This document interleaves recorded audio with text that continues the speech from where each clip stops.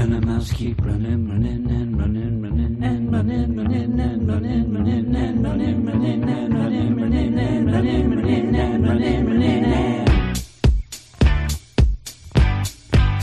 let's get fresh started, ha! Let's get fresh started in here. Let's get fresh started, ha! Let's get fresh started in here. Let's get fresh started, ha! Let's get fresh started. Hello, everybody, and welcome back to the Weird Science Marvel Comics Podcast, episode 333. That is Alan Iverson, AI, and Larry Bird. If you're playing at home, two of my favorite basketball players, but we're not here to talk about basketball or practice. We're here to talk about comics. But before we get into a bunch of books, and I'll be joined by Clay and Brandon, but before that, go over to Twitter and follow us at WS Marvel Comics. If you follow us, we'll follow you back. That's how it works around here with our 100% follow back policy.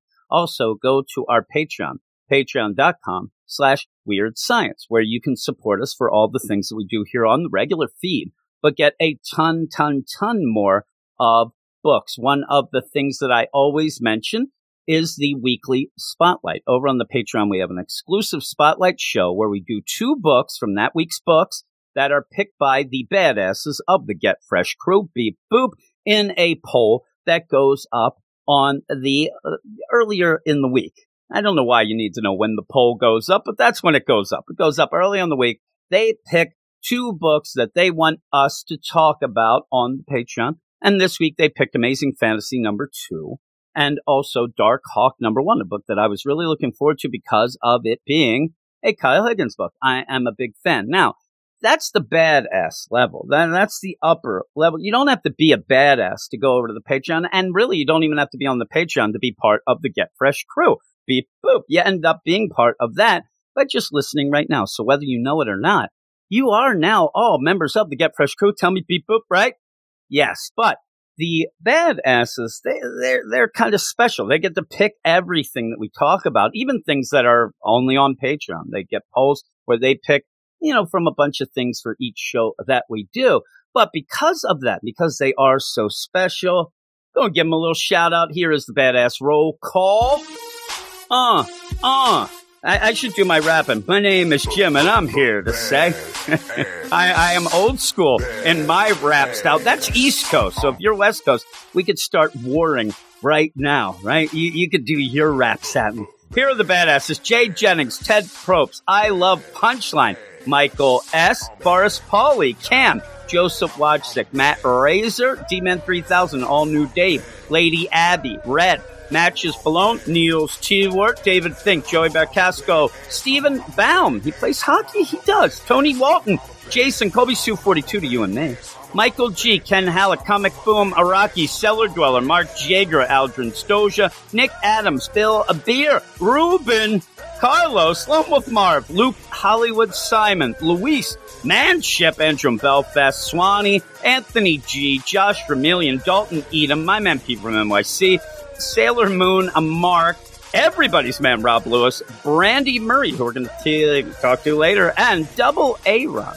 Double A, where is Double A-Ron? I always ask at the end here. He's in Minnesota. Just to let you know if you want to seek him out. Also, shout out to the all-time great Reggie. And yeah, so those are all the people that you can blame when you're like, I wanted to hear Amazing Fantasy #2. Well, you can blame them, but you can also go and check it out over at the Patreon. And you'll get a ton of shows for each level that you go on. One thing, kind of important, but to tell everybody right now, next week's shows, both the regular show that you're listening to now and the Star Wars show, will be Patreon exclusive. It is an annuals week, 5th week of the month. So every time that comes up, it only comes up a couple times a year. And I know I always get crap for this, but that show and both shows, the Star Wars and the regular, they will be Patreon exclusive. I'll probably have another type of show up during the week, kind of like a little extra bonus show, short thing or whatever, maybe a Secret Origins or something, just to remind everybody about the regular shows being on the Patreon. But yeah, if you want to sign up, I'll give you a little hint.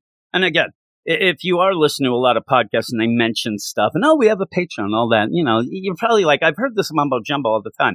I don't know how many people would give this hint, but just wait until the 1st of September. At this moment, there's only a couple days left in the month. Just wait until the 1st. You get the sign up then. You won't be charged right away. We don't do that right away. You will end up having the whole of September as a free trial. You can listen to every show to your hearts, every show that we have. We have almost 2,000 shows already on the page. You're bound to find something. But you'll also be able to listen to the Patreon weekly exclusive spotlight, stuff like that, all through September for free. And then at the end of September, before the clock rolls over to October 1st, if you don't like what you hear, you're like, well, I just wanted to check it out, whatever, you quit then. You quit, you'll never be charged. It's a free trial. Again, I know I listen to other podcasts. They're not going to tell you this stuff because they want the moolah. I just like to give people, a bang for their buck. Check it out first. Do that. So, yeah, do that. Wink, wink, nudge, nudge. I won't tell anybody. And really, it's Eric over on the, we won't tell him. But just check it out. Check it out. That's all I ask. I think that there's a lot that there is there for you to check out and like. So with that, though, we're going to go up talk some books. And we're going to start with me and Clay. And as me and Clay always talk about Amazing Spider-Man, where we have Nick Spencer's run coming to an end. And is it coming to an end in a way that we kind of can see with the crystal ball that things look good? Like, yeah, we're going to get everything. I don't know. It doesn't look like that, does it? But we'll go off now to Amazing Spider-Man. All right, we're going to start out with me and Clay talking Amazing Spider-Man number 72. What up, Clay? What's up? What's up? Not much. My feet hurt. That's what's up. I don't know that anybody would know on this podcast or you. I am flat-footed. I mean, like completely flat-footed. And I've been wearing these stupid Crocs. I don't even know why. It's because I'm lazy that I can put them on. And usually I only wear them around the house. And actually down here in the Black Mold Studios, I have to, because if I don't, I'll probably catch a disease. So I end up putting them on almost like slippers. Well, today I ended up not even realizing and went out and played basketball. This is the second time I've done this. Every time I hurt my feet, because my feet just, it's just like me with a block of wood slapping on, asphalt. It hurts, and it is getting to me right now. And, maybe that will skew my score, right? I have ankle problems. I think when I was a freshman in high school, I broke my ankle. You broke your ankle. You said that. You told me on the podcast, and then I never really let it heal properly. And so it hurts every so once in a while, especially like if I have like a long day at work. But because of it, I never like wearing shoes with laces. I always find something, whether it be Velcro or just slip on. My wife hates it. She calls it the pump. One of those. That'd be awesome. Oh, man. That'd be the best. I haven't seen the pump in years. The pump would be awesome, but your wife makes fun of you. Oh yeah, she calls them my grandpa shoes, and I don't like that. Yeah, my big thing is I end up getting shit because my feet.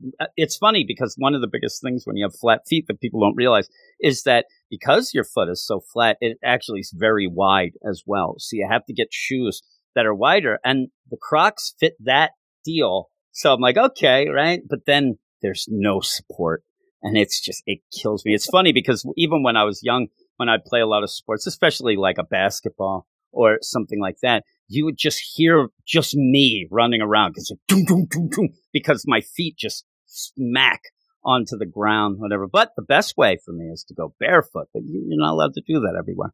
So there I am. I'm in a bad mood.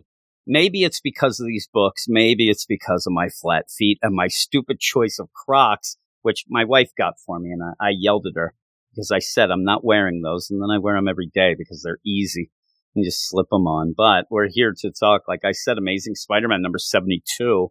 And we're getting close to the end of Nick Spencer's run. As it gets closer and closer, me and you are seeing, I was reading some tweets to you, realizing that people are not upset. This is not quite when Tom King was kicked off of Batman over at DC, where again, you had some people rejoicing, but at least you had, I don't see anybody upset about Nick Spencer leaving this book. And I see them now being infuriated as we get near the end. We've tried to be positive, right? We have been as positive as we could possibly be, especially with like how strenuous this last few issues have been with the tie-ins with Sinister War. But I messaged you because, of course, you did on the news podcast and, everybody was freaking out about Substack. I didn't know that the whole reason why Substack is starting to get comic book people is because they hired Nick Spencer to make that little corner of Substack. Yeah. And I don't get it either because every book he seems to go on, he loses more people. Brandon actually said to me last night, "Hey, Nick Spencer off that Spider-Man yet?" And I said, no, he has a couple issues. He goes, "I guess I have a couple issues till I start reading again." I'm like, all right, that was his deal. I mean, I don't, the problem with this, and the problem we're going to have by the end of this issue, is not the same problem. People I see losing their minds about this, almost as if Nick Spencer is going to burn down the house as he leaves. And this happens a lot. One of the funniest things is Keith Giffen. He was on a bunch of books, New 52 and on, at DC. The thing is, though, he used creations he did in the books because by the end, he would kill everyone so nobody could use them again. It was weird. This isn't Nick Spencer's real playground here. It's everybody's. But he seemingly is just like, I'm just going to change everything. Because all of a sudden, this idea of everything we thought, one more day, okay, let's get this. Everybody's excited. We're going to get the marriage back. We're going to get a kid. And in this issue, suddenly it's like, boom, no, by the way, there was another deal with Mephisto. This guy is making more deals than anybody in the history of the world or the underworld, if you want to make a joke. I mean, does it make your eyes roll when you get like a deal on a deal on a deal with Mephisto? This is as bad as, like, even again, I always bring up DC, I apologize, but it's just as bad as having issue after issue of Batman fighting a big villain and finding out it's Clayface every time. It's always a dupe. It's always something else. I don't know. I didn't hate this issue when I was done, but I'm not as long a reader as some that would get upset about a retro deal, trying to do something retconning the evilness of Norman, how he was able to rise. That's one thing. What I'm mad about is I just want to know what the hell is going on with Kindred. And when I get through this, my head was spinning. I was like The Exorcist. It was just spinning around. I'm spitting out pea soup. I had no idea. This issue reminded me of the very first time we saw the reveal of Kindred, or so who we thought was Kindred. Remember how we were like, is that Norman? I'm saying, are you bringing that up again? We thought it was Norman because of the way it was drawn. Wolf That's exactly how I yelling. feel with this issue. I'm going to ask him. I should ask him if he read it. I didn't even think about it because right now he's like, no, you guys were dummies. But in this one, you start to get these comments. And really, this issue is very quick. You end up having Peter still fighting Doc Ock and everybody. They're all attacking him. And he's talking about, trying to survive, getting teams, getting relationships, making choices. Again, anytime we're going to get something with Peter saying, I always thought of family. I always did this and that and the other thing. I still want to think that we're going to get this one more day taken away and you're going to get the marriage and stuff. We're getting more and more away from that. Like, that doesn't even seem like that's even on the board.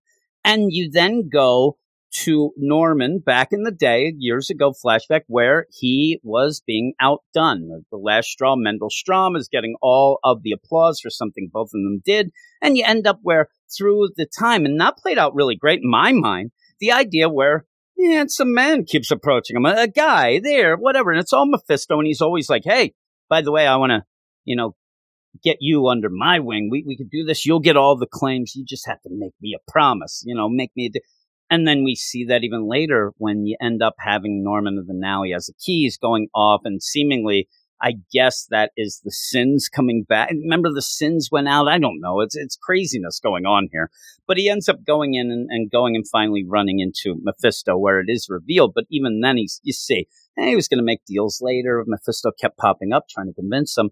And then finally it was, you'll be able to win out with anything you want. You even see Strom getting taken away. All of this stuff that happened. But now it's through the lens of making a deal with Mephisto. And, now we're playing off the idea of like, I don't know, whose deal sticks more, the one more day or this, or they're both, whatever. And that's that. But when we do the Kindred stuff, you have Mary Jane with, you said it last issue, like how many Kindreds do we have now? They're all over the damn place. The one is with Mary Jane, and he starts saying like, oh, we have some twists. Everything is this wink, wink, down the lane, nudge, nudge. It's never a full out, hey, this is what's going on. it's getting annoying by this point. We know that something has to be told by the end because it's almost over. But that doesn't mean that I'm going to like the same crap that we've been getting from Kindred for now 80, whatever, even with tie-ins, probably over 80 issues, even with this only being 72. And so, I just, what's going on? You know what I mean? And I just get frustrated. And we'll go, and I'll let you take this from when you have Norman and Carly Cooper, where they're trying to get out. Remember, they just walked out of the cell. That infuriated you before. It infuriates me, but it almost infuriates me more that they just walk out of the cell. It's very convenient for them for the cell to be open, and then all of a sudden, oh, there's a crack in the wall. Let's bust that open. Oh, we're in the morgue. Like, it's just very convenient writing right now, and it's very like there's no reason. There's no like. What's the words I'm looking for? Like, this is how frustrated I am at the whole situation, at the fact that, like, after, like, just a few steps and, oh, we're here. Oh, yeah. We're here. Well, even that morgue is that's not part of where they were. So that something's going on. You end up having Kindred. This must be me and you did Amazing Fantasy on the deal. They must be in this mindscape, like Freddy Krueger type deal in a dreamscape. I don't know. Because they end up going to the New York City morgue now. And then you're still confused whether this Harry is actually Kindred or not. Kindred or not. And just to point out, he is there at the morgue where all the bodies are gone. Carly realizes, his body should be. That's what it seems. He is, so Kindred's with Mary Jane. Harry goes to look at his body that's dead. Everything's twisted around. Then you have that Kindred with Mary Jane, pretty much saying, which one of us did you try to save? And there's all this. I'm telling you, I tried to start to make hide or hair of it. But again, we are coming into this and it's not an apology or anything, but we're telling people, I don't want to fake the funk and pretend or whatnot.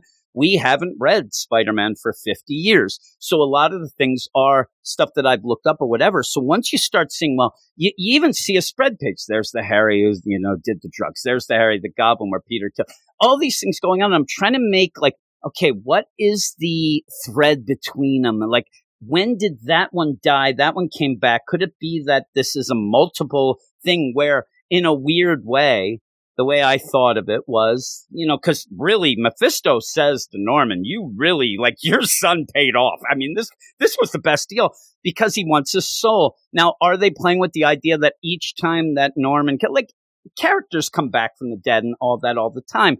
Is it that you then have a new soul and he collects it again? And every time, really is the idea that no matter what happened throughout the deal, Harry is doomed no matter what because of what Norman did. That's fine, but that's not the story. First off, this is the Amazing Spider-Man. It's not the Amazing Norman. And so when you get this thing at the end, if Kindred all along, is Harry but one of the six and he's mad and he goes down and then we just end up with Spider-Man, oh, well, what's going on? Now, with that, we know from solicits and things that Spidey's going away for a little bit. We don't know how or what that means. I don't know that it just ends up where at the end, we do find out it's Harry's soul is doomed. It's going to keep repeating because of this, this promise, this deal that Norman made, not really realizing that death doesn't stop it. So each time, and that Peter just says, listen, the only way that this can break it, take my soul. And Peter goes away for a while. And how? I don't know, because my head was spinning about that whole deal. And at this point, I'm done guessing. What are we guessing? Right? If I said to you, hey, I want you to tell me who you think Kindred is, I mean, my guess is it's still Harry or it's a Norman from before. I don't know. Because the last lines here is, gotcha, I'm not who you think I am, at least not entirely. We are who we are, but we are not always who we say we are. Jesus Christ, Nick Spencer. Just lay it down to us. And he says, it's time for you to learn the truth no matter the cost. So I was reminded of a storyline that I don't think is canon anymore, but if they're playing around with timelines and different reboots, whatever, with this whole thing with Norman and Harry's deal with Mephisto, I think it could play into effect. This is an out there theory that I don't even know about. Mm-hmm.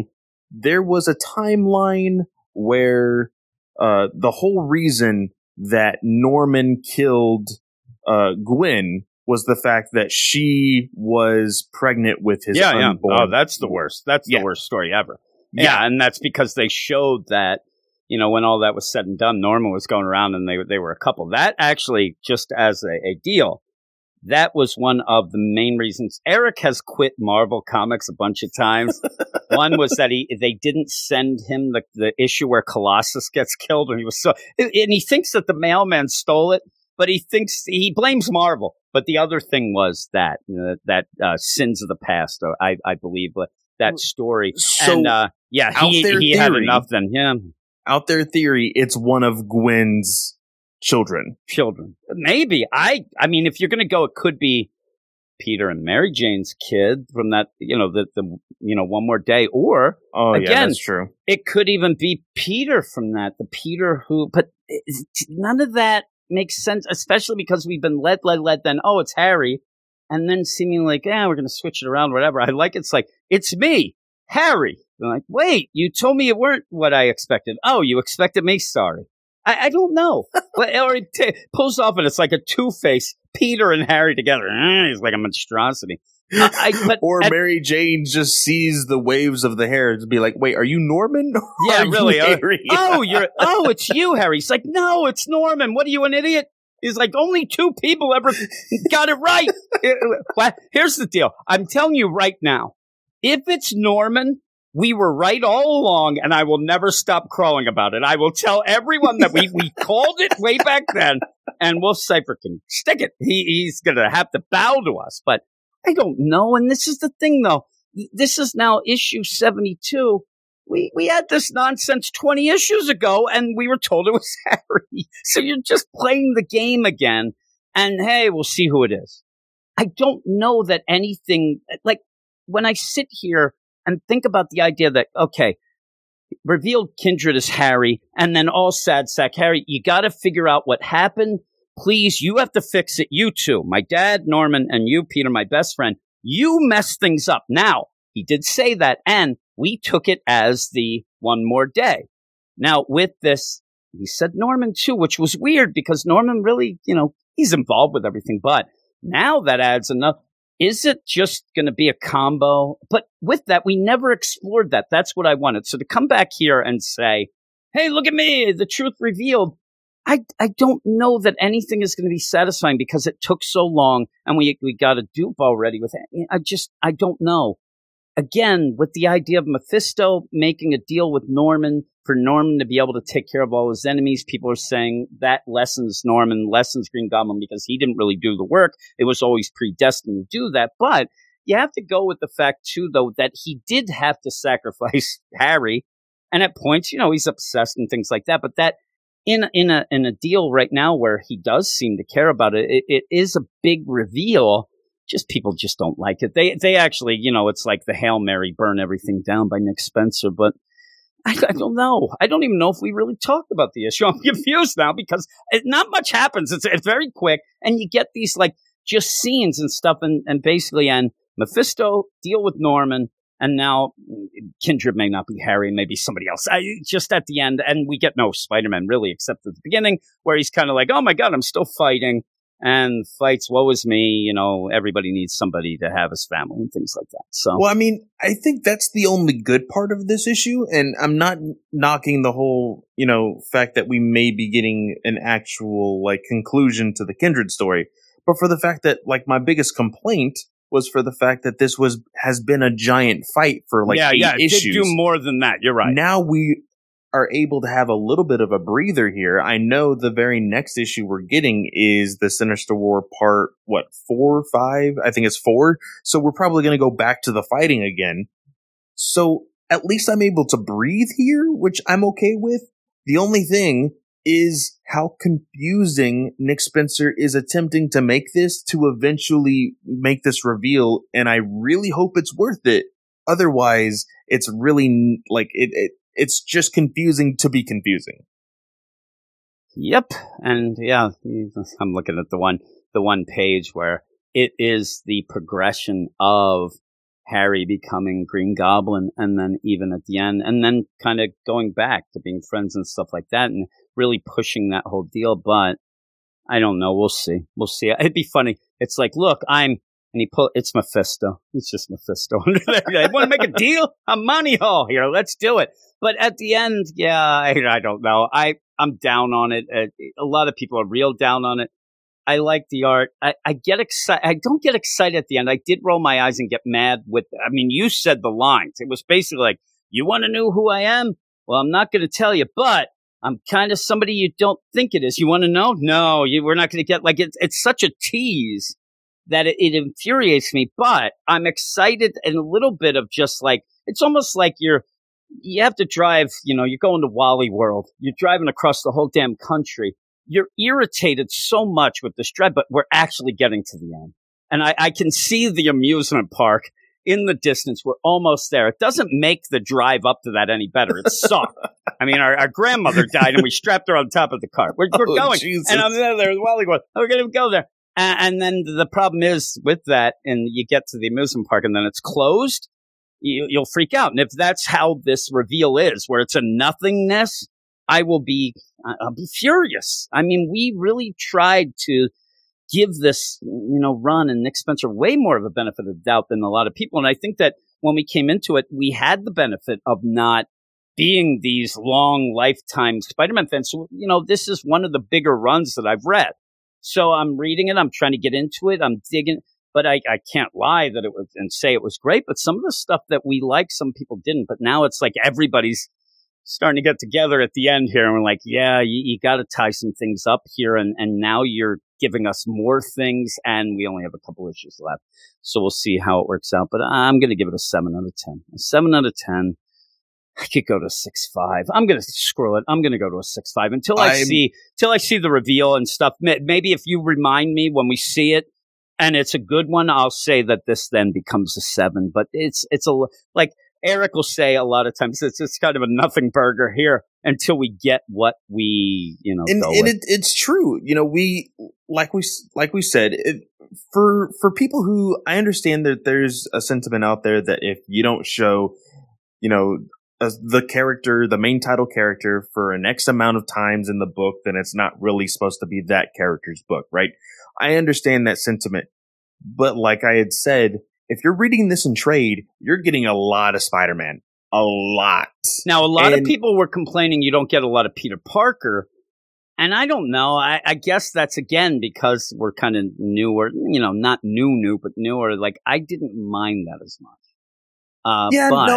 It's almost like the Batman, at DC. You don't really see Bruce Wayne, and I know people complain about that. I don't really like to see Bruce Wayne too much. He's kind of a jerk. But in all honesty, when thinking about superheroes, the only person, and I made this, I know we're going way off on a tangent here, but Green Arrow is really the only character that you see the alter ego a little bit more than usual is Oliver Queen. But it's here it's nor here or there. With this, I need a breather. That's what I said was good about the issue, but it's very conflicting with how much nonsense there is with, oh, maybe I'm this person. Oh, maybe you can guess this person. Oh, is Harry going to see his own dead body here? And it's just like, this legitimately feels like a soap opera. It does. It does. And I don't necessarily need that right now. I'd like to think of it as old time, too, because every time somebody says this, ding, ding, with the organ, that ominous organ, you don't know who I am. And then out of nowhere, it's like, oh, no. John is here. He's my real husband. You have the organ. I wish I had that sound effect. It'd be awesome.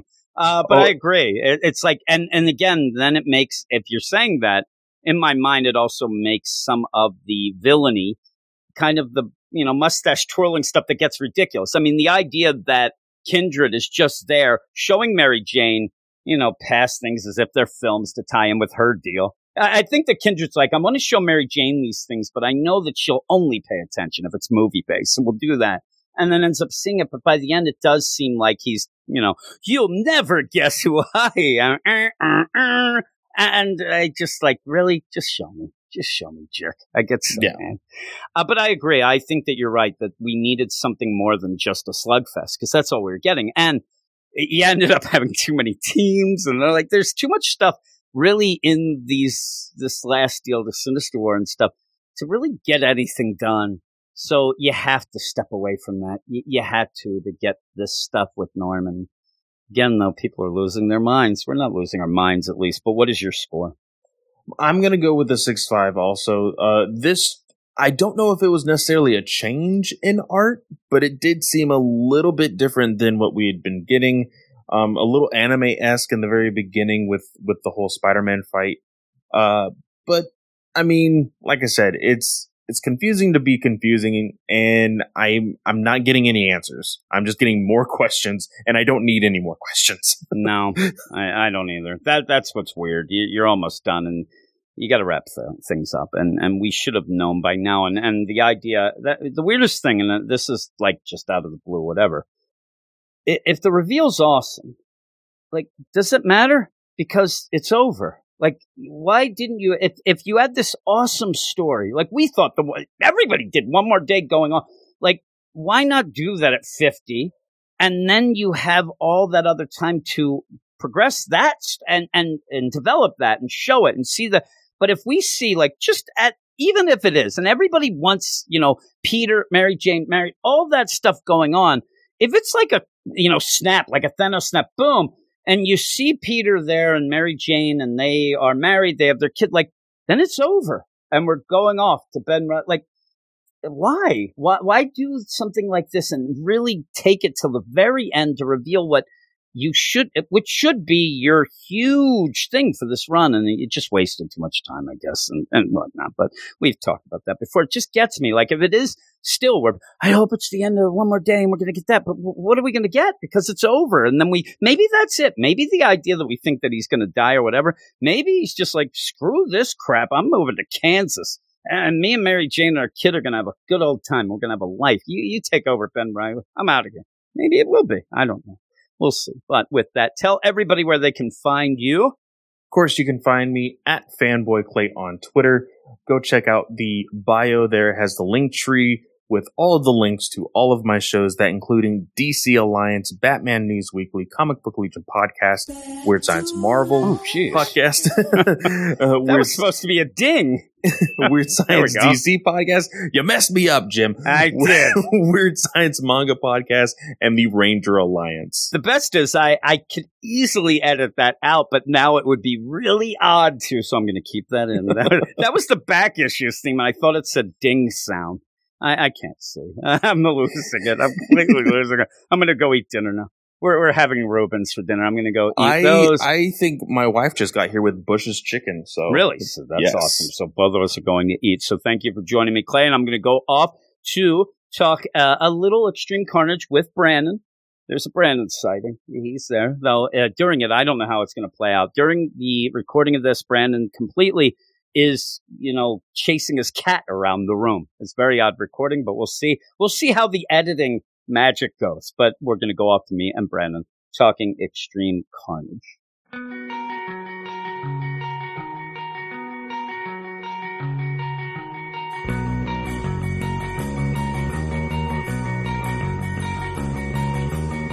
I got a line, it was a Sunday night, wrote up my notes to get the feeling right. Brendan had messaged me, he's drinking at his friends, but that was at 2:45.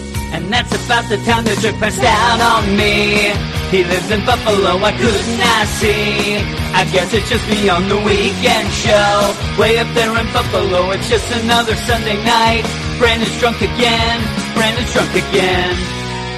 Brandon is drunk again. Here we are, me and you. It is almost that time of year. That is true. The leaves fall and Brandon's inhibitions do as well. As he gets drunk, what you're talking about are the Bills. How are the Bills doing? Yes. How are they doing in the preseason here? 2-0, I think. Okay. Are they doing okay? The Bears last week. Yeah. Eagles are doing okay. They haven't played anybody. They literally haven't played. Josh, that's Stephon, the problem. None of them have played yet. I think we got a home game Saturday. And they're going to play a couple series. Maybe like a series or two. They're just going to wait till the season. Yeah. Well, I mean, they did well last year, so there's no reason. The Eagles have to figure out some things. So, but I don't know. The NFC East they gonna roll stinks. So, Hurts out there. yeah, that's what it seems. Even though Flacco's actually doing good when he comes in afterwards, but still, they're just You don't going to go wanna with do it. that all They year. have a really good offensive and defensive line, though, so that might carry them some parts. But we're here not to talk football. We're here to talk Extreme Carnage. And Yes. this is issue 5 of 8. And I don't know. Does this just seem like they're gathering up the team, that's all this is about? Because we only have a couple issues left, right? Felt like this one and the last one maybe could have even been combined into one issue. Yeah. And with that, we're going to end with this one to have another. Hey, look what's coming up. And so overall, though, it does look like at least something that we kind of like and wanted. You're getting more Andy, and you're getting a change in the Scream symbiote to now be the Silence symbiote. Now, it's kind of a funny deal where the Silence goes even as far as not being part of the hive mind, which it's funny because in my mind, when you're a symbiote, especially in the Life Foundation connected to Carnage, Andy seems to think like this is the worst thing ever. Oh my God! I'm not. No. That can't find Freddy Krueger whenever that's a I gift. want. Like, and that's the best is. Somebody needs to go, Andy. He can't find you either. That's what you need. And she needs to sit down with Eric one day, and he needs to just run down all the Nightmare on Elm Streets for him. Why this is a good thing? Why this? Yes. To me, it seems like it's a good thing that she'll be able to use that, especially as they're planning on going off to Washington, D.C. and by taking the them end, on. it seems like there's a twist to that, though, right? We'll see. I don't know. I mean, I'm telling you, at the end, you end up having things going on, but it seems like, they can't really get a hold of her, or she can't get a hold of them, but that sets her free. That's going to say this book could have used a few more words too often, but I think this book could have used... There were a couple parts that are a little fuzzy that I'm not real clear there on are what some happened. weird things. Could have used a few more words, I'm saying. And this is Extreme Carnage Riot #1. It's written by Alyssa Wong, art by Fran Gallon, colors by Jim Campbell, and VC's Arnie Mayer on letters. The Carnage symbiote's back alive in the symbiote hive mind. The sadistic serial killer has begun psychically reaching out to its siblings, the Life Foundation symbiotes. After Annie Benton used her hellfire to destroy the Scream symbiote, Carnage turned his corrupting influence upon Phage and Lasher. Meanwhile, Flash Thompson, Agent Anti-Venom, has been trying to put the pieces together to figure out Carnage's plan. Phage attacked Andy and Flash, leaving Andy mortally wounded. To save her life, Andy was bonded to a new symbiote born from the dying remnants of Scream and a sample of the Anti-Venom serum. And again, that Silence is pretty much a Anti-Venom Scream. I mean, that's pretty much what it is. The bonding saved her life. A little bit of lab assistance along with that. Yeah. Both Andy and the new symbiote have been remade. Taking the name Silence, they have their allies have set their sights on Carnage and his family, though his designs are further reaching and more ambitious than any of them know. Now, with this, you have said the last time we talked about one of these that you're kind of symbioted out. Yeah. I'm with you. I like to see Andy doing something, and I'm excited about Flash, but by this point, in issue 5 of 8, I really, really don't care much about the Senator. I know the idea that it's Carnage and whatnot, is okay, That's all but I need to know, really. I get the gist of what I it's need about. Carnage is what I need. If this is Extreme Carnage, I need more of, Carnage out and about, not Carnage of the hive mind, of the mind, going around and grabbing, the Life Foundation symbiotes, which we get again in this, because, again, it is Riot.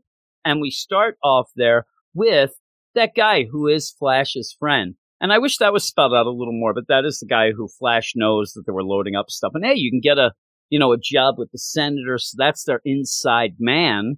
But we really don't know a lot about him either. They haven't brought him up in 3 Yeah, that's what I'm saying. It's odd. Yeah. Now with that, you see him quick so that when they have a plan, the plan is I got a guy on the inside. Andy says that's not much of a plan anyway, but with all that, you see that he's acting weird, and the idea, he doesn't blink. He doesn't breathe. I know. We kind of got the idea already that he's Carnage, and he's sending out with his... Weekend at Bernie's here. Yeah, and it's this humanity first deal, is, pro-humanity play. All that on fundraisers. A lot of people are joining in. But we go to Chicago earlier, where we do end up seeing Riot heading, on the bus.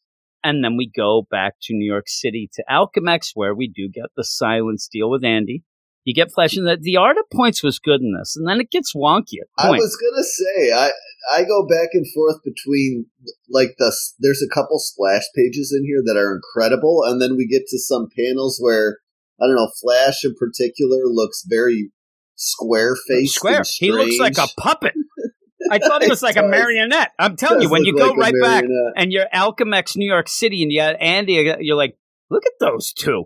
It's they such a weird look panel, like marionettes. Scream. Silence looks fantastic there, and then you go over to Eddie, Flash, and the scientist here, and they just look strange. Even look at where he's like, "Hey, I need to know, is she all right?" He wants to know, "Hey, is Andy under there? Is she okay?" Because the last thing Flash had seen, she was bleeding. She had a hole in her and stuff. So when the symbiote backs away off of Andy's head, even then I'm like, look at this. She looks like a puppet. But then the next panel, she's okay then. And even with the big panel of Flash hugging Andy, looks great. So there's this weird deal. And with it, when the art is good, even like the beginning, when you have the guy there with the senator, that would be art that would really fit well with, say, a Spider-Man or something like that, which I thought. This strikes me as one of those books where there was definitely drawn out of order, and the bigger pages and the bigger characters. You spend some time on that. Got some time, and the rest kind of got the rush job. Yeah. So with that, it is Flash saying, "Hey, Andy, I want to see if Andy's okay." Now with that, when she ends up getting not the silence head, it's Andy's head. I don't know why, but suddenly I'm like, yeah, that outfit just looks like you bled all over it. It looks really, really over the top bloody. From the gut. I'm like, it does not look good. But when you have the full silence deal, it looks different. It doesn't look as bad as that. But it's okay. It's the hair, because the hair has the red in it. It goes with it. But with all of that, they're like, okay, Andy's okay. We have a plan. They go off to talk in the coffee shop, which legitimately looks like the coffee shop that got attacked at the end of symbiote coffee shop. Yeah, the symbiote coffee shop, where I don't know that they would want him there. They're back in business. Again, they're back in business, and I don't even know where they're. All of a sudden, Flash to me suddenly looks like a Eddie that's doing meth. Like, you get Eddie Brock looking Flash who's doing the art is all over the place, but overall, the real horror looking art does look really good. But the play here is, what's the plan? Hey, I have this guy on the inside, and we're going to get info. And she's like, what? Then you're going to get some magic Carnage bullet? He goes, no, that's you. Trust me. Yeah, the plan is, I'm going to send you into the worst place possible, into the void, to take down Carnage, take him, fight in the street here, because Andy has been able to do stuff. She ended up where he says, I saw you fighting, last issue, and boy, you really were pretty hard at it. You really could do the job, so we're going to do that. While you're doing that, she pulled a Bourne Identity. She doesn't believe in herself yet. Yeah, she has to then look at her hands afterwards. Yeah. How did I learn to shoot that gun?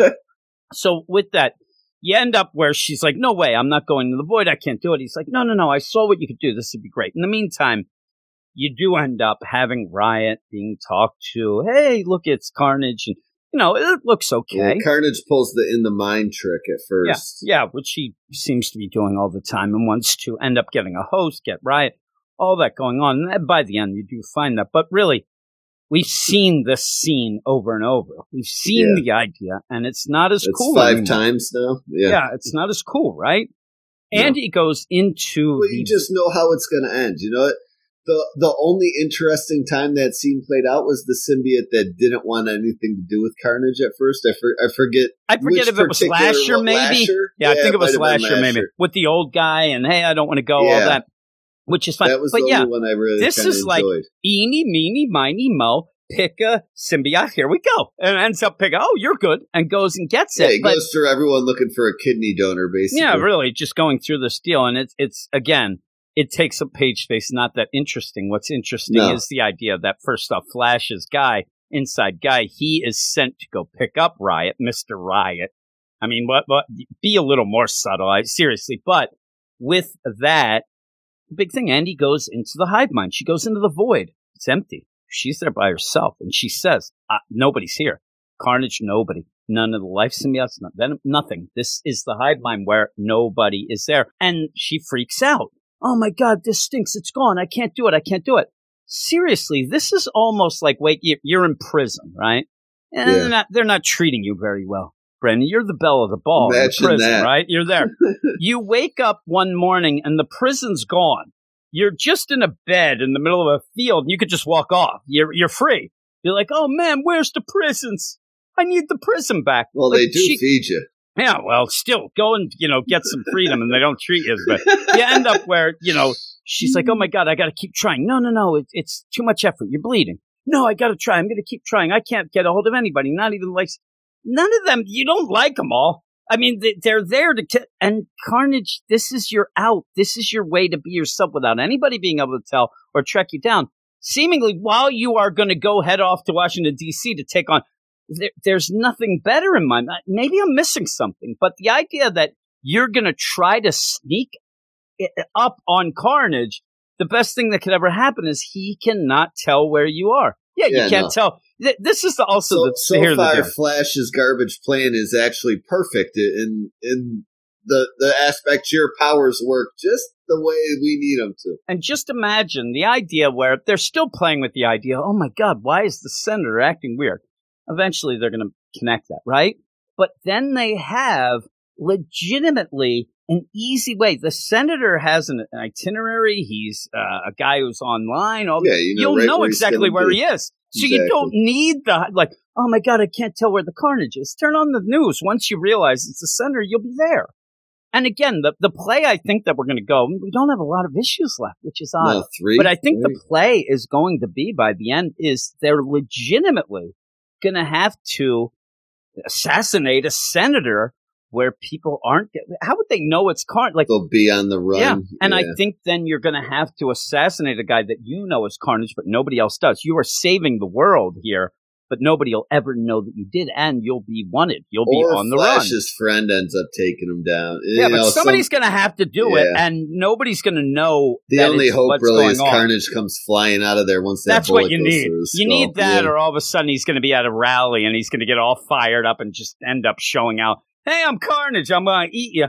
But that's where, again, what we said, it's weird too, because we are at a point where we've had way too many symbiote stuff, overdose of symbiote. So then this seems the play is, okay, we'll do this extreme Carnage. But get this.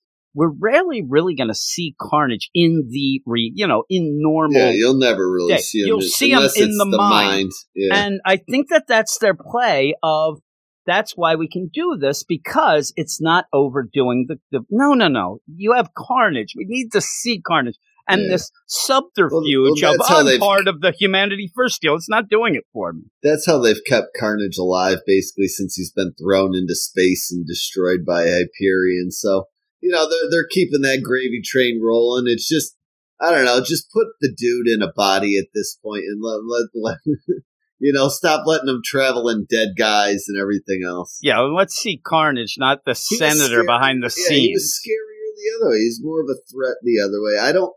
That's the one problem. Like, I do enjoy this series more than I thought I would. Yeah, I am too. The problem for me still is, the threat is there, but it's not like big enough to the point you're like, what's Carnage up to? You kind of see what he's up to, and because it's tied to all this political stuff, you're just like, yeah, just get to the fight already.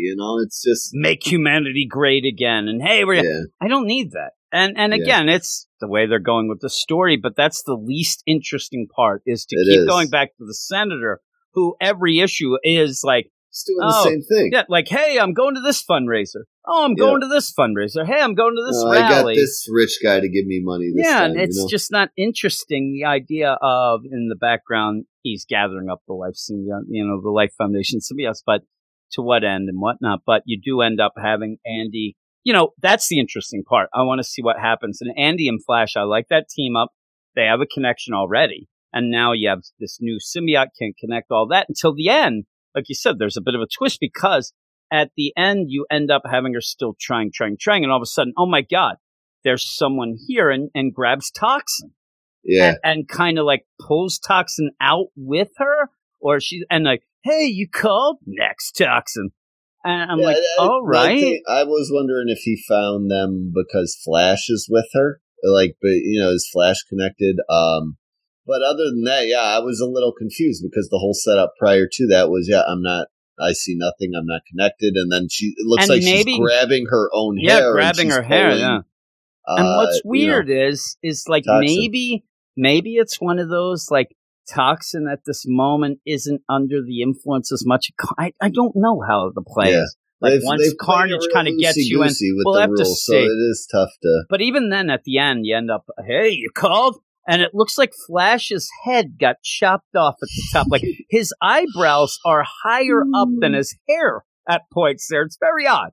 It's kind of it does have kind of a unique play, very, like, emotional play. But when you do have, say, when Mr. Riot comes down, and that stuff looks really good. And then when you end up getting these emotions, and flick through the last few pages of each of these, each of these issues, because I don't even really remember the status of these individual symbiotes we've read about in each issue leading up to this. I forget. I know she's taken out at least one of them, right? Like, are the other ones all just hanging out with Carnage? She attacked Phage and Lasher. And I don't think they've gotten that. They're just heading towards places. Like, it's all a little fuzzy, like the whole plan and everything. So it's tough to follow in that regard. But I don't know. I still like. I still don't mind it. I like Andy and Flash. And you're getting more of that. I'm explain why. Once Steve Orlando hit, we liked it more, right? Yeah, and that shocked us. But you ended up where at the beginning it was like, giving you a little Carnage stuff, but it was more about each of the. Once we got Andy, and it's centered just on Andy and Flash, and the others are going to be involved and whatnot. But the stories, I've liked it more, and I don't. Because I think at the end, that's what it's going to serve. It's going to end up where they go off possibly to their own book. It was Flash has something coming out. Now I think Andy's going to join with them as these anti-Venom the deal. Yeah, I think that's really cool. Team. I think that's really cool. And we like Andy. And again, this gets her away. You can't, this story, you do have it, but you can't have every story with Andy if you want to make her more of a character involve the Life Foundation symbiotes. We end up getting them pulled out every 3-4 months. I think 6 months we get a story, but Scream is actually in the upcoming movie. Yeah, so that's crazy too. Yeah. Especially since she's now like a combo with this. Yeah, that different character. Yeah. It's very odd. But with all that, even with the wonky art, I'm still a 7 out of 10. I think it's it's still interesting to me.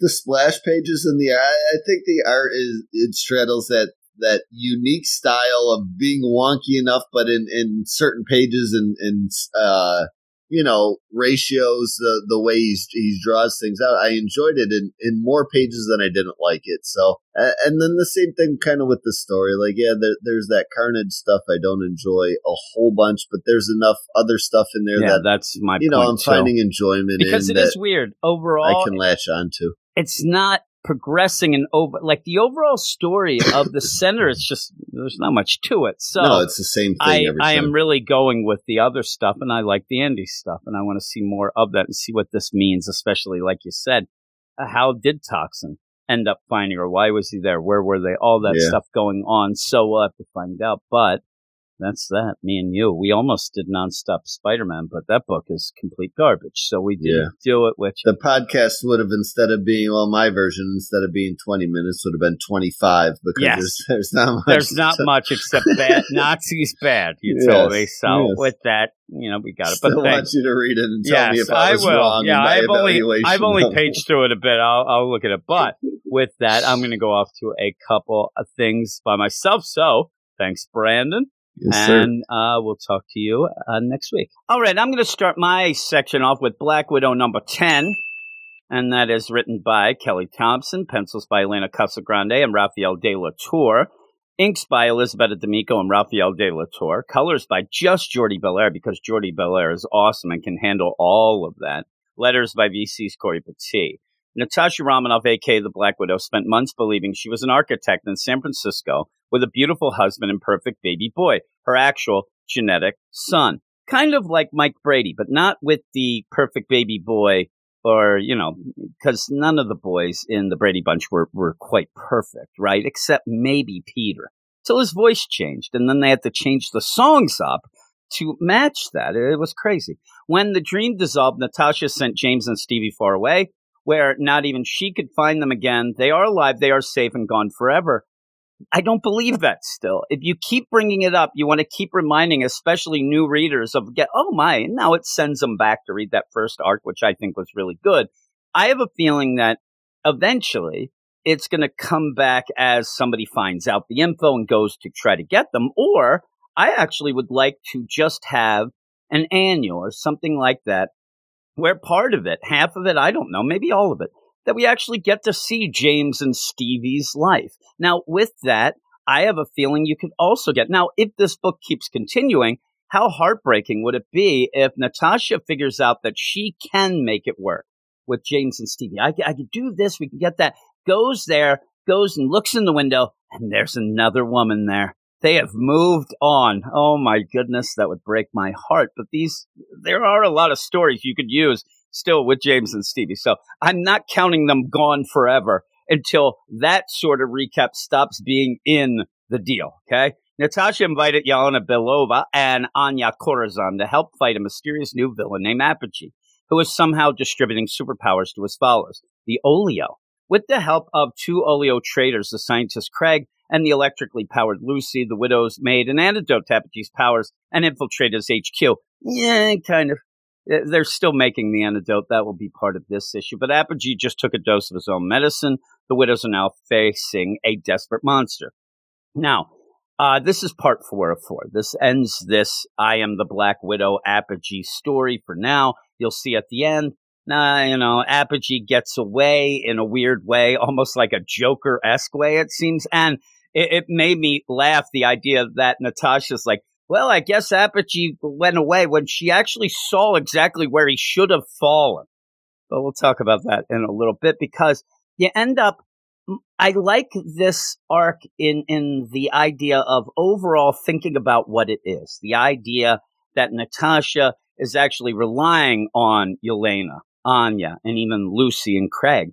And I like that. I like that we're getting this different cast of characters, things like that.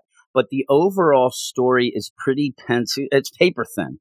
It really is. I don't know much about Apogee.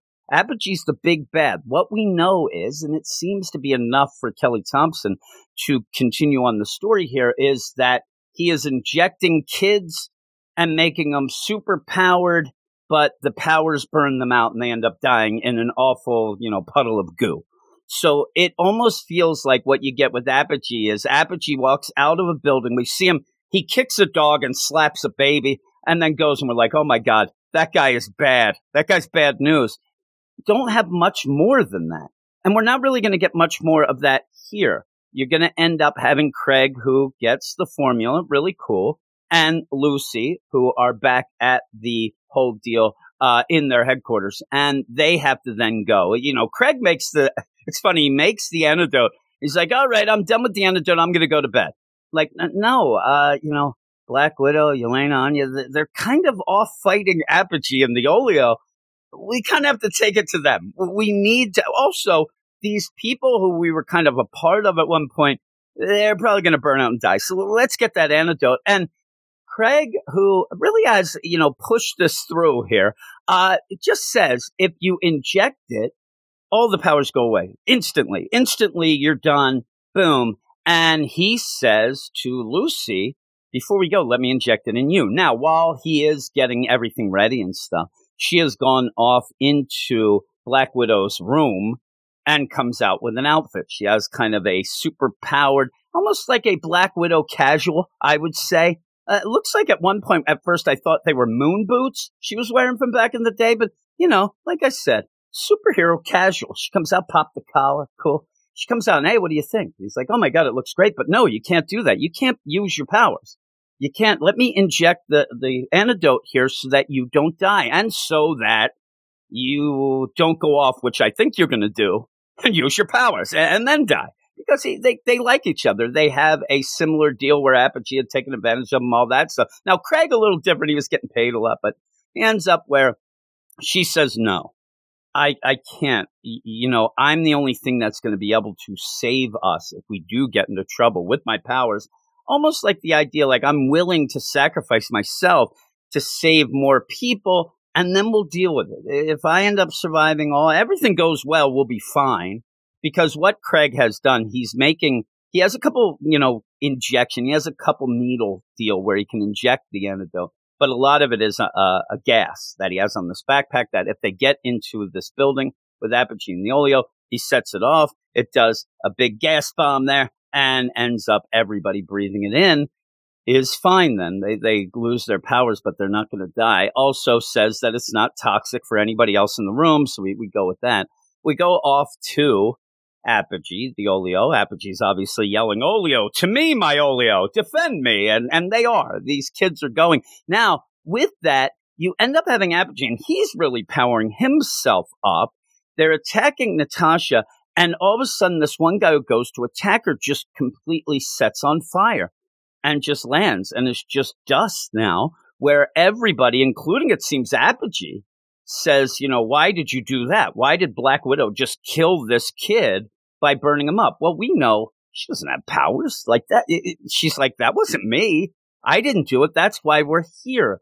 The stuff that and yelling to these kids. Listen, kids, this is what happens. This is what these powers, there's a cost to this, and the cost is a gruesome death. You got to stop. You got to stop this. He is using you, and they don't believe it. They're still attacking Apogee's, trying to convince them, no, it's not that, whatever. And then you get a bunch of pages. I mean, there is a lot of fight scenes in this. You end up seeing Elena, you end up seeing Anya, all them going, and it's okay. Now, I said at the beginning that, there is a cool team going on in this book. It is allowing Natasha to have a different team, a cool team. But they don't really do too much. Anya, especially, she's just flying around saying her quips and stuff like that. And then to make it a little even more crowded, all of a sudden you see, tunk, tunk, tunk, you see these arrows, and Kate Bishop shows up. Seemingly that Black Widow got a hold of her. Hey, you showed up. Wouldn't miss it for the world. I love Kate Bishop. Now, I don't think Kate can last too long in this book because, if you're not aware, she has her own solo book coming up in November where she's going to switch coasts. She's going to go to the better coast, the East Coast, right? Am I right there or what? So I don't think she'll be in here a lot, but I think that maybe it is Kelly Thompson, like one last time trying to get her into this book because she did write her in West Coast Avengers and things like that, seemingly loving Kate, which I do too. So it's cool that she shows up, but is it a little too crowded? Well, it's going to get even more crowded as we go on because Craig and Lucy show up. Craig is trying to, get the antidote, get this mist to go up and get everybody saved, and says, I need protection. So they're going to protect him while he does that. And you end up then having Apogee. It's like Apogee, one thing he does know is when to skedaddle. And he's like, yeah, I can read the writing on the wall. Here, I'm out of here. And he runs off. Well, you end up having both Lucy and Natasha, Black Widow, see this and go after him. First, Black Widow. And they meet on this bridge. Now, at first, I didn't quite get the concept of what this bridge was, where it was. But it is a bridge that seems indoors and is over a bunch of chemical vats.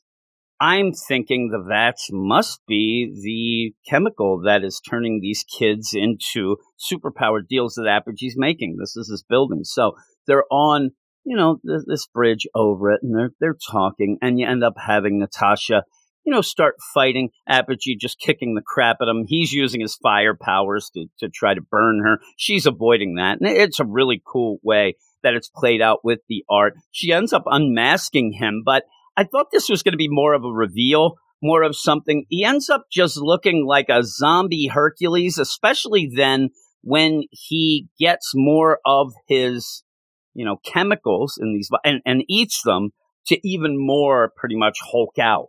I mean, he's humongous then. Well, while that's going on, Lucy comes from behind and saves Natasha. Natasha would have died.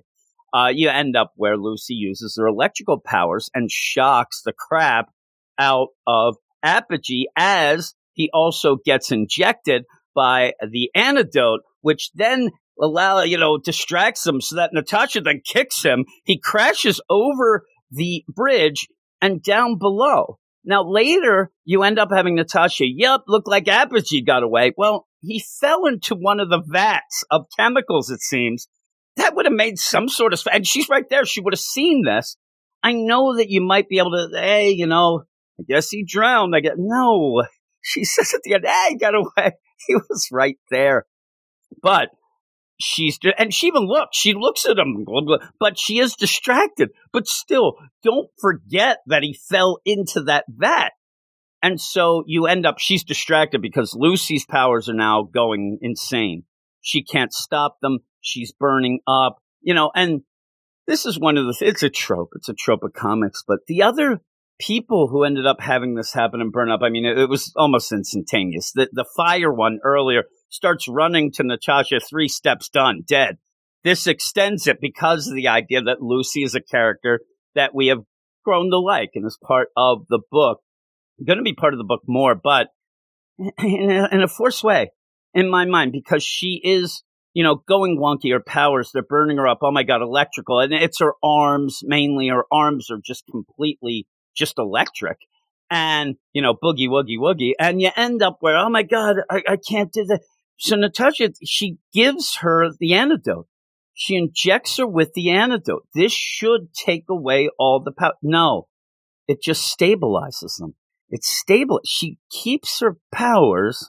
It stabilizes them in a very forced way, too. In my mind, you introduce Lucy and you're like, oh my God, we could do some things with her. Oh no, what do? Either she has her powers, can't use them or dies. That's not a great character to have in a superhero book. Or we inject her and she doesn't have powers. You could go that route. Maybe she could do some other things. Natasha can train her. But they seemingly want her to be superpowered. So Kelly Thompson makes it so the antidote that cures everybody else, wipes their powers away, just stabilizes these. And if you're going to give me an explanation and say, well, it's when the powers get all crazy and wonky at the end and you're about to burn out, if you inject it, then it kind of sets you back to a set point that you still have them, but it's still forced. But all the other kids, the Olio, they are in that mist, in that room, and they end up losing their powers. They're not so happy about it. And I think that Kelly Thompson does a good job with this. It's not like, oh my God, thank you. Some of these people, they would rather have the powers and wouldn't even care if they're going to die. They're going to burn out, not fade away, these people. And the one guy's like, yay, it's not your right to take them away, whatever. And Lucy says, hey, stop it. Stop yelling at the Black Widows. And this guy goes, who are you to say? You got to keep your powers, jerk. And she's like, do you think that this is great? Who knows? You just had it for 2 seconds. Do you think this is great, me being an electric boogie woogie? It's not. It's terrible. But they don't care if this guy is, given his personal deal. He'd rather burn out than fade away. But that's that. And with that, what do you do with these Olio?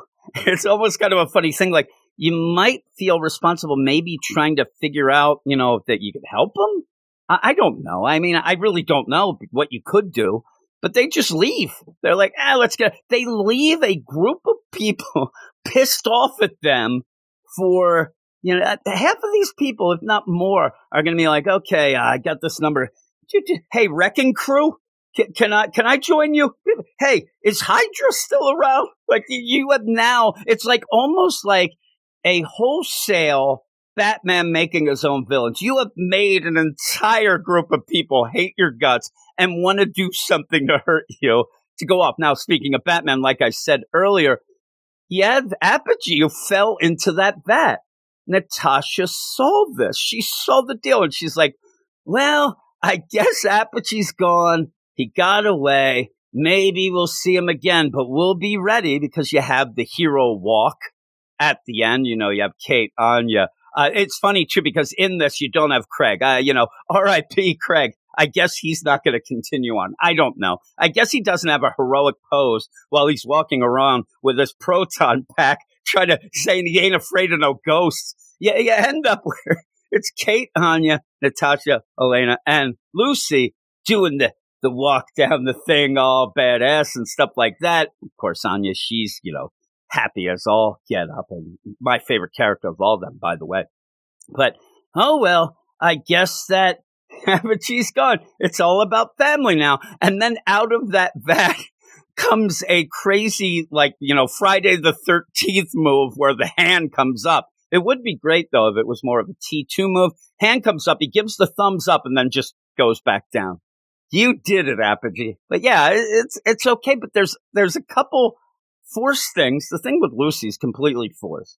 But there's just some loose ends at the end that I don't think you just walk out in your badass hero walk while you know that Apogee, the big bad that you were after, who we barely knew, and that's one of my biggest complaints.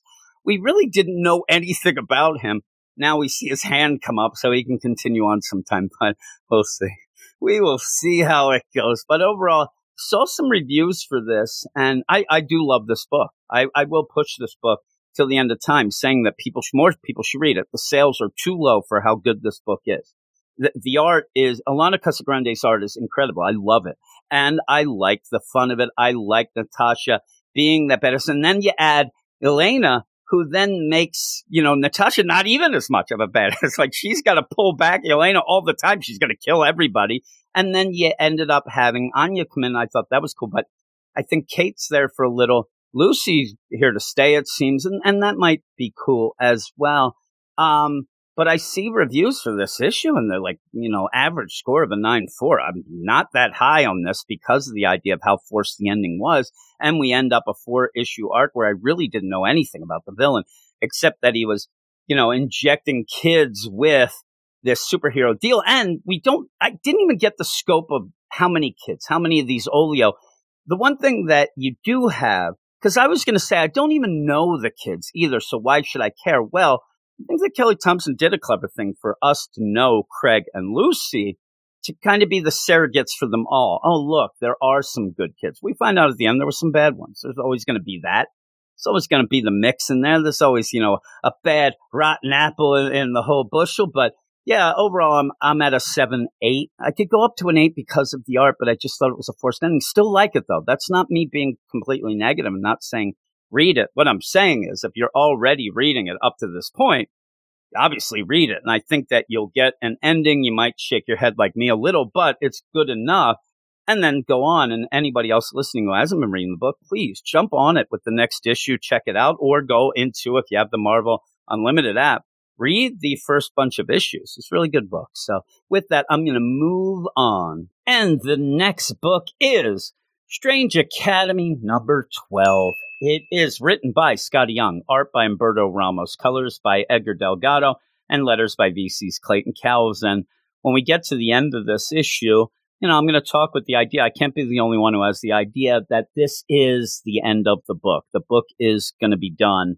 We do have a tie-in issue coming up in November. That's the next issue. First off, we have to wait a couple months till we get that. That will be the tie-in to the Death of Doctor Strange deal.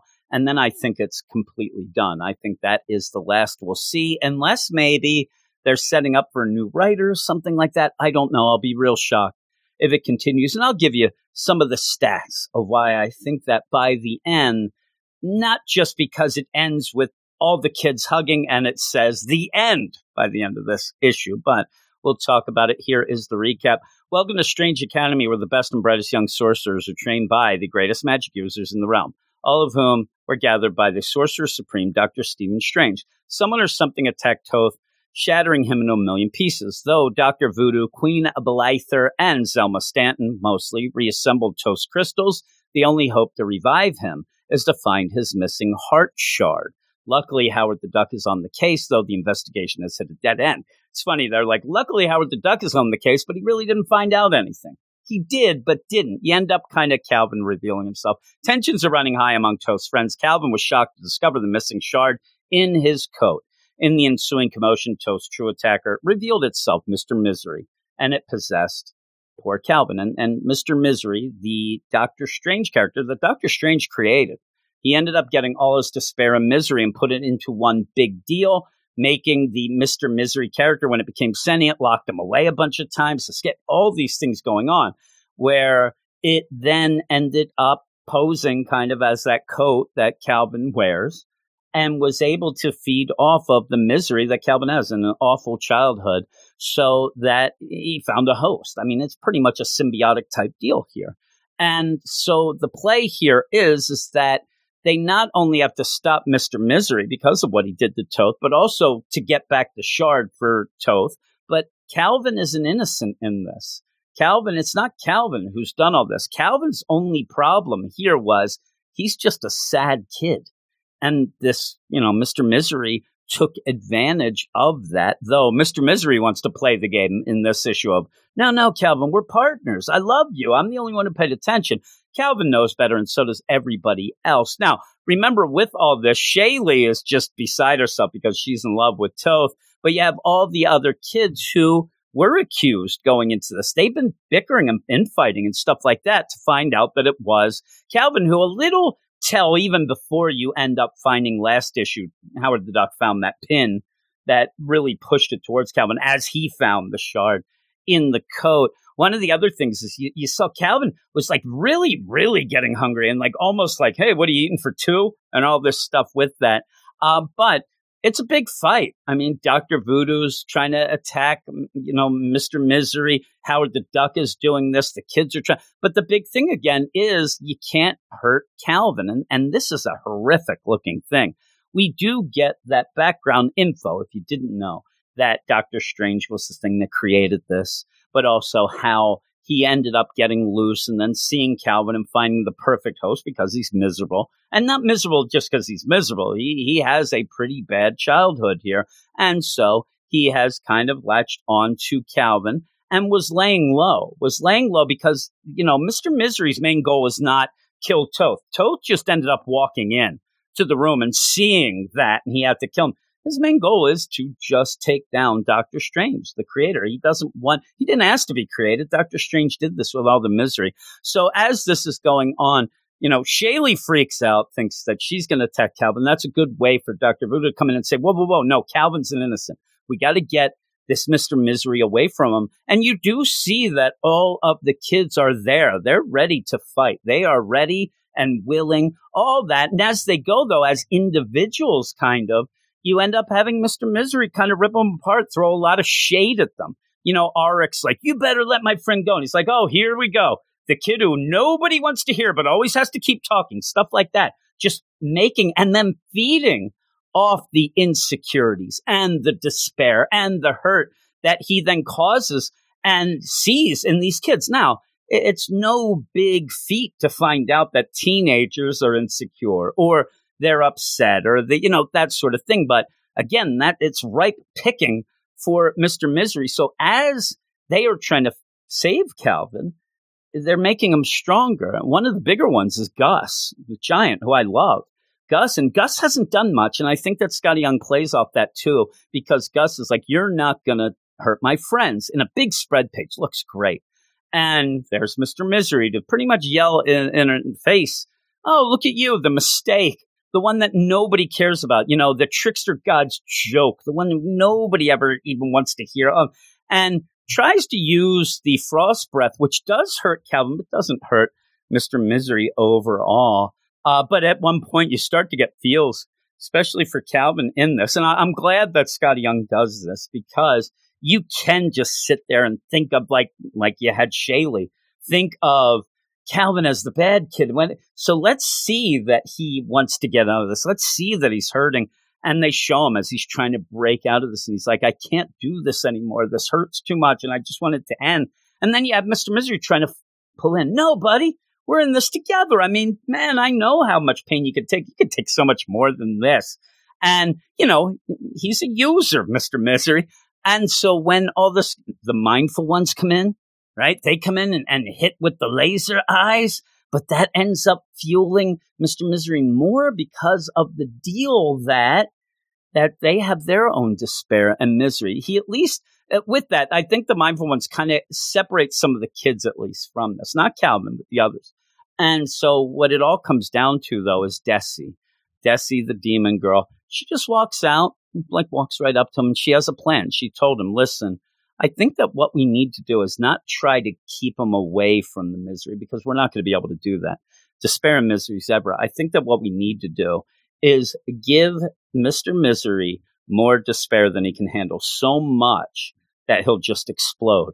And Desi's like, I can do this, and walks up and says, oh, hey, by the way there, Mr. Misery, what up? You know, I think that you don't realize what real despair is and what real misery. And, yeah, Mr. Misery, what are you talking about? That's what I am. I'm the embodiment of it. I was made of it. And she's like, well, so was I. You know, I have a lot more than you, and I have it. It made me. It is me. It's mine to take, but it's also mine to give away. Goes full demon and boom, hits it with just everything. You end up having Mr. Misery where looks hurt right away, like, yes, but excited though, because of the idea of all this, and says, yes, I've never felt so much agony at once. Now, with that, these are the character moments that we've kind of not had tons of in this book, because if you pull away the layers of this, you realize that this is what Desi lives with all the time. I know that she comes off as the goth or emo, you know, always walking around, but no, this is real agony that is her. And so even the mopey Desi that we had gotten all throughout is a complete gem because of what she could have been. And she ends up hitting, right? So with that, then it's kind of a funny deal. Again, you go in with a bunch of teenagers and you're talking about agony and despair and insecurities and things like that. All of them step up and start hitting them with it. And it's pretty cool. My favorite is Dormammu yelling, you want years of daddy issues? Here you go. But boom. And you end up having all that. And it's Doyle, Dormammu's son. You end up where they're all hitting it. And that ends up hurting Mr. Misery enough. It gets too much. And he expels Calvin. Calvin kind of shoots out of him with the shard for Toth. And then just to take care of Mr. Misery once and for all, Desi goes and eats him. And you end up chomp, chomp, chomp, done. I wish she burped at the end. And then you have all the kids looking like, I'm not going to be able to unsee that, which is kind of funny. But what's left in the wake is Calvin, who's crying. He's saying, I'm so sorry. I didn't mean to hurt anybody. And then you end up going quickly to the end where Toth has been reassembled. It looks like Howard the Duck helped that, right? And it even says, hey, glad we can put Humpty Dumpty back together again. Man-Thing's there to thank him. Pretty cool deal. And everybody, Toth is out there, and, you know, he doesn't say anything. He's just there. Everybody's going around, oh, man, it's awesome. You're back. They did a great job. Oh, my God. But Calvin is off in the back. He's way off in the lawn there, sitting on a log, and he's sad. I mean, he doesn't have powers. I mean, that's one thing anymore. His whole thing was that jacket, and unfortunately it was Mr. Misery. They say they're going to help him. They're going to use some resources. I hope they give him something. But, you know, there's Toth and Shaylee. They're hugging, talking about, I'm glad you're back, whatever. And Toth looks over and sees Calvin by himself and walks over and ends up hugging Calvin. Calvin says, please, sorry. And Toth just hugs him because he knows it wasn't him. He walked in. When Toth ended up seeing Calvin, I'm sure that his first instinct was to try to help Calvin because of Mr. Misery. And Mr. Misery killed Toth. It wasn't Calvin's fault, and he realizes that. And, I mean, there's just tons of tears coming out of Calvin's eyes there. He's so happy and sad still. And it is some real feels. I got some real feels from this as well. And then you have Shaylee. Oh, my God, he's the best guy ever. This Toth, isn't he such a darling? And then they all run over and hug Calvin. And you even have Shaylee at the end. Come on, I think we all need to hug Calvin. He needs some hugs right now. And they go over. They're all hugging in a pose that looks like, you know, something at an end. And it says the end. Then it says next issue, number 13. And that, again, is November. But that is a tie-in to the death of Doctor Strange. Now, with that, this is why I have the feeling that it's done, at least in this form, maybe. Because, first off, Scott Young is going over to a Substack thing. But that's just for his I Hate Fairyland. But who knows? So that's going on. You end up having 2 volumes that you can look up. Now, Volume 1 of Strange, that's already come out. In October, Volume 2 is coming out. And it goes from, you know, issues 7 to 12, this one. Now, if you look up a Volume 3, I could not find a hide or hair of it. And these volumes are announced pretty early on. In fact, if you're going to say to me, well, that's because the first issue of the thing didn't come out, whatever. It's funny because The Death of Doctor Strange volumes are already, you could pre-order them already. They're already announced, whatnot. And the next issue of Strange Academy, number 13, is in the Death of Doctor Strange Compendium, Volume 1. So that won't even be part of the deal. So I don't know. I don't think that I think that the end is the end. We'll get that Death of Doctor Strange tie-in, and then the book's just going to go away. That's my thought process. That's what it seems, me looking it up. I don't know. Maybe something was announced or something like that, but I don't see anything out there. Now, with that, if it does get canceled or ends this way and whatnot, even if it goes on, my biggest problem with this, again, this book is a 10 out of 10 in potential, but it's also maybe an 8 out of 10 of unused potential. I see reviews for this issue. This is a nice issue, yeah, but as a finale or even as just a deal, I need more. I need more of these kids. And again, I keep saying it like a broken record. The idea, the best way to get every kid involved with character moments is to see them in the classroom. Also, we have some really, really cool teachers in this academy, and we don't see them because you never show the classroom things. You just don't. And hopefully this isn't the last issue, because if it is, I'm going to end up thinking to myself, a year from now, oh, that was a real nice, series. But man, it could have been so much more.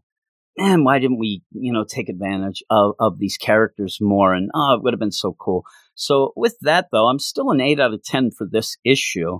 I thought it was a good, ending to the whole deal with, who killed Toth. You end up seeing what this, coat really was. All that. Like I said, if it did go on, I hope that Calvin gets some reason to stay, because I really did like him. But again, I don't know a ton about every character, and we're in 12. And just to point out, I didn't even point out before, the last issue of this came out in June, the beginning of June. Now we're at the end of August. So it's a long delay even then. Now the next issue seemingly comes out in November.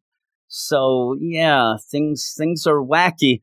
But, I'm looking and it's like, what do you really know much about, Zoe? We're going to have Zoe next. We know some. Gus, Toth, Herman. I want more. I want to know these characters by now with, what should be a year worth of story. It ended up extending because of these delays a bunch. But it just feels so much like unused and untapped potential, this whole book. But the concept is awesome. The concept, and it's Harry Potter in the Marvel Universe. And I don't care if that seems like, oh man, like that's no. I think I mentioned this before, but right now, again, I'll mention our manga podcast here, where we end up talking about Mashal, Magic of Muscles, which is basically a Harry Potter. And I have a lot of fun with that too. I don't mind taking a trope or a cliche if that trope and cliche is awesome and can lead to a lot of fun things. It's when people take tropes and things like that are nonsense. And then I wonder, what are you doing? But yeah, 8 out of 10. I hope I'm wrong. I hope that it isn't canceled. But if it is, RIP. And I'll just keep looking back at it kind of with a bit of not a frown, but like, it could have been so much more. But I'm going to go to the next book. Thor number 16 is next, written by Donny Cates. Guest art by Michelle Bandini. Looks great. Guest inkers, Michelle Bandini and Elisabetta D'Amico. Colors by Matt Wilson, who's usually on the book, and letterer and designer BC's Joe Sabino. I wonder if he makes like the designer jeans and stuff like the Gitanos or the Jordashes. I don't know. Thor is the god of thunder and all-father of Asgard. Of late, he has had trouble with his hammer. That sounds like a personal problem. It also sounds like something that we keep dealing with, right? Oh, my goodness. Mjolnir.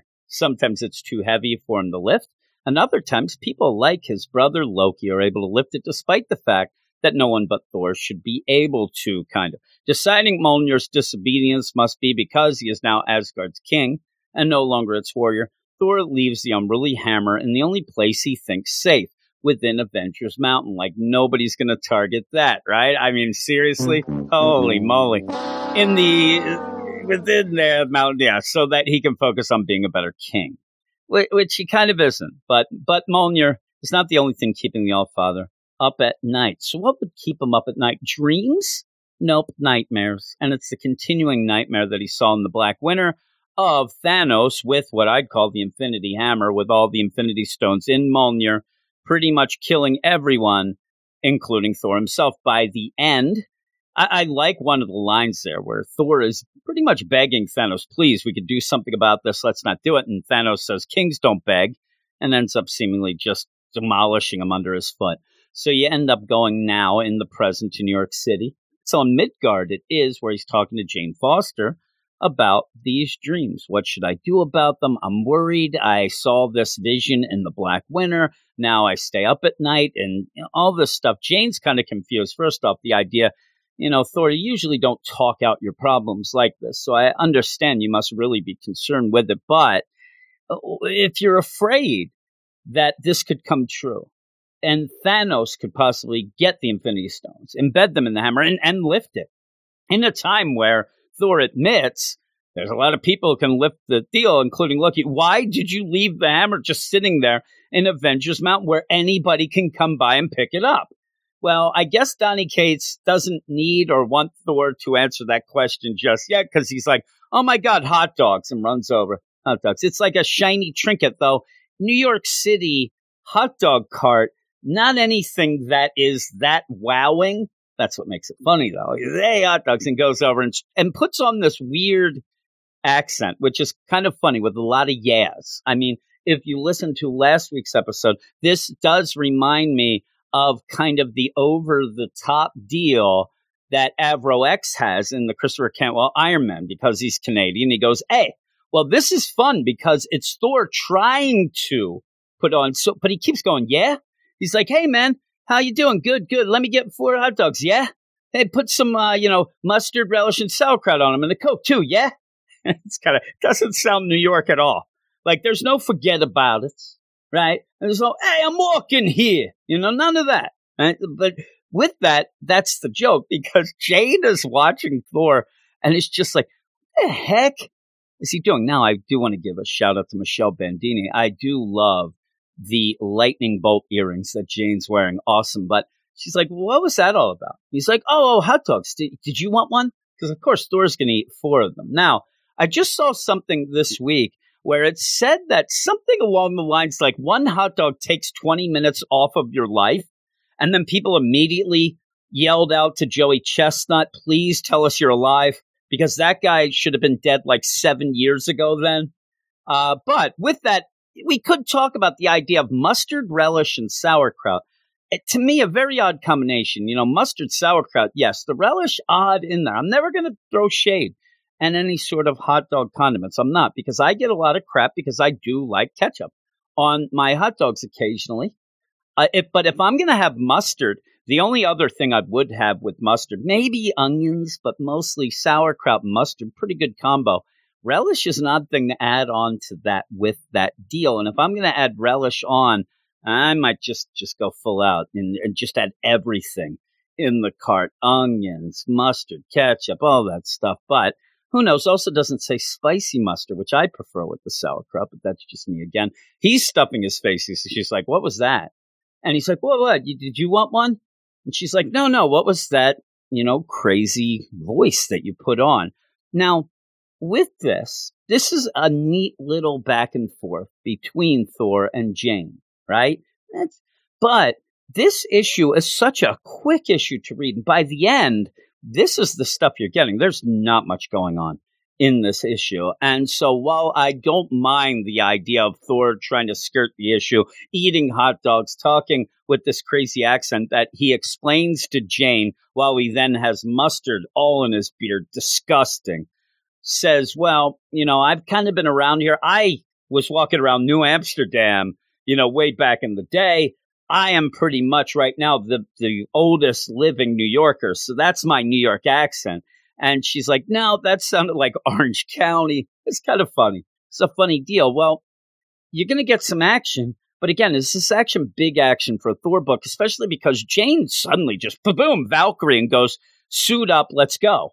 And he's like, but I don't have a suit. And, they're going to go on the attack. It's the Wrecking Crew doing Wrecking Crew things. Jane goes attacks. There is a police officer who ends up going, thanks, Thor. And Jane's, no, it's Valkyrie. hey, I appreciate the intel, whatever, but we're going to take down the Wrecking Crew like we always do. The song remains the same as Robert Plant sang while he was in Led Zeppelin. And you end up where, at this point, though, it's kind of a cool deal where Wrecker throws his crowbar that does return to him like Mjolnir now. And so what ends up happening, Jane uses that as a way of kind of a trash talk that takes a second to resolve, because Wrecker ends up, after getting punched in the face, goes, hey, do you know that comes back? And she's like, yeah, I do. It's coming back with Thor. Thor caught it and now is using that and the momentum to go and just punch the crap out of Wrecker. All the rest of the guys in the Wrecking Crew, they run away.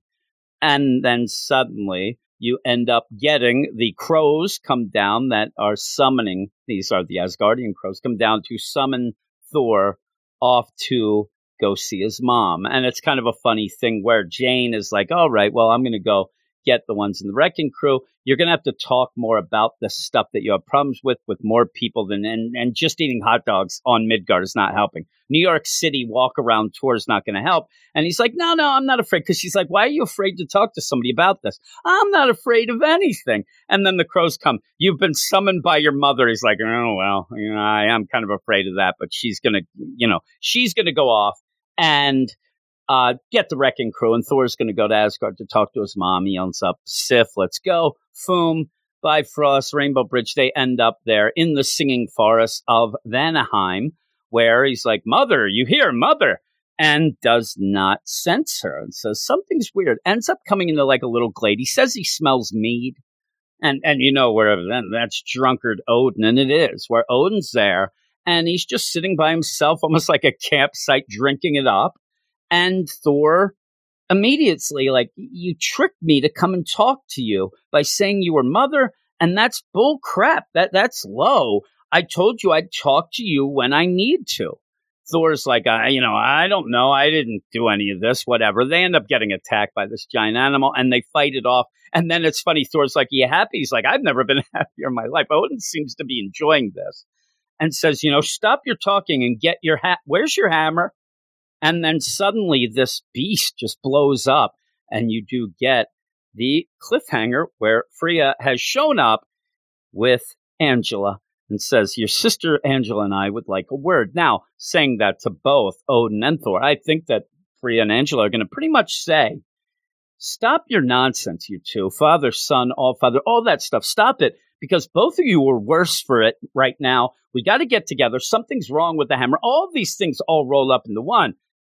Come on, get to terms and start doing things. Start doing things together and open up. And I think Angela's there to pretty much slap them together and say, especially Thor, come on, snap out of it, buddy. Let's go. And hopefully Angela will continue on with the book. I almost coughed there. On with the book with Thor as we figure some of these things out. But it says this arc to be concluded next issue. And it's a real quick read. It really is. And I can't give it great marks. I think the art's really good. Michelle Bandini does a great job. But, a little talk with, Jane Foster, fight the Wrecking Crew, and then get summoned off to have a cliffhanger. You don't really even get any of the talk. It's, hey, your mom wants you to go there, Angela. Pretty cool cliffhanger, but nothing much in between. Pretty thin issue here to set up next one with the conclusion of the arc. So with that, I'm going to give it a 7.5. And now I'm going to move on to the last book of the show. All right, and I'm going to end with Spider-Man Life Story Annual #1, written by Chip Zdarsky, pencils by Mark Bagley, inks by Andrew Hennessy, colors by Matt Milla, and letters by VC's Travis Lanham, in a story that's obviously a continuation of the Spider-Man Life Story by Chip Zdarsky. And it's a J. Jonah Jameson story here, where he's just goes through. And if you haven't read any of the Life Story stuff, it puts the characters in the real timeline that we, regular life, they end up aging. Things that happen in the real world do end up happening in the books. So it's a cool concept. Right now you have the Mark Russell Fantastic Four going on, but I really did enjoy the Spider-Man one, and I like this a lot. I'm going to go through this pretty quick. We're going to get through this quickly, but I suggest that if you want a one-shot that shows J. Jonah Jameson and his obsession with Spider-Man and how this really would work in a real-life situation and how it would end up, having dire consequences. Also, ramifications and the idea that J. Jonah has to come to terms with all of this stuff, even, Spider-Man, but even more than that, how his obsession has affected everything. It's really good. And you don't even really need to know that much from the Spider-Man life story. But if you read Spider-Man life story, there's no reason not to read this. And if you did like it, especially, which I think most people who read it did. So you end up having this big deal where, in this world here, they're going through J. Jonah. That Spider-Man's a menace. He's a menace, right? Everything that he does. But remember, it's not just that. He also has done some real shady things. Now, with that, one of the first deals was him pretty much making Mac Gargan into the Scorpion. And so you have that with Dr. Farley Stillwell, comes and injects him, J. Jonah, all that. And Farley gets killed. He gets killed in that skirmish where he tried to give him pretty much the antidote and try to stop Mac Gargan from being the Scorpion. But by then, the idea of the more powerful he becomes, the more insane he becomes, it was too late. He tried to do it even at one point, throwing the antidote at Scorpion. That wasn't going to do anything. But in the ensuing fight, and this happened in the comics, obviously, in the ensuing fight, you had the Scorpion end up, killing where Farley Stillwell falls off and falls to his death. And so that's like death one.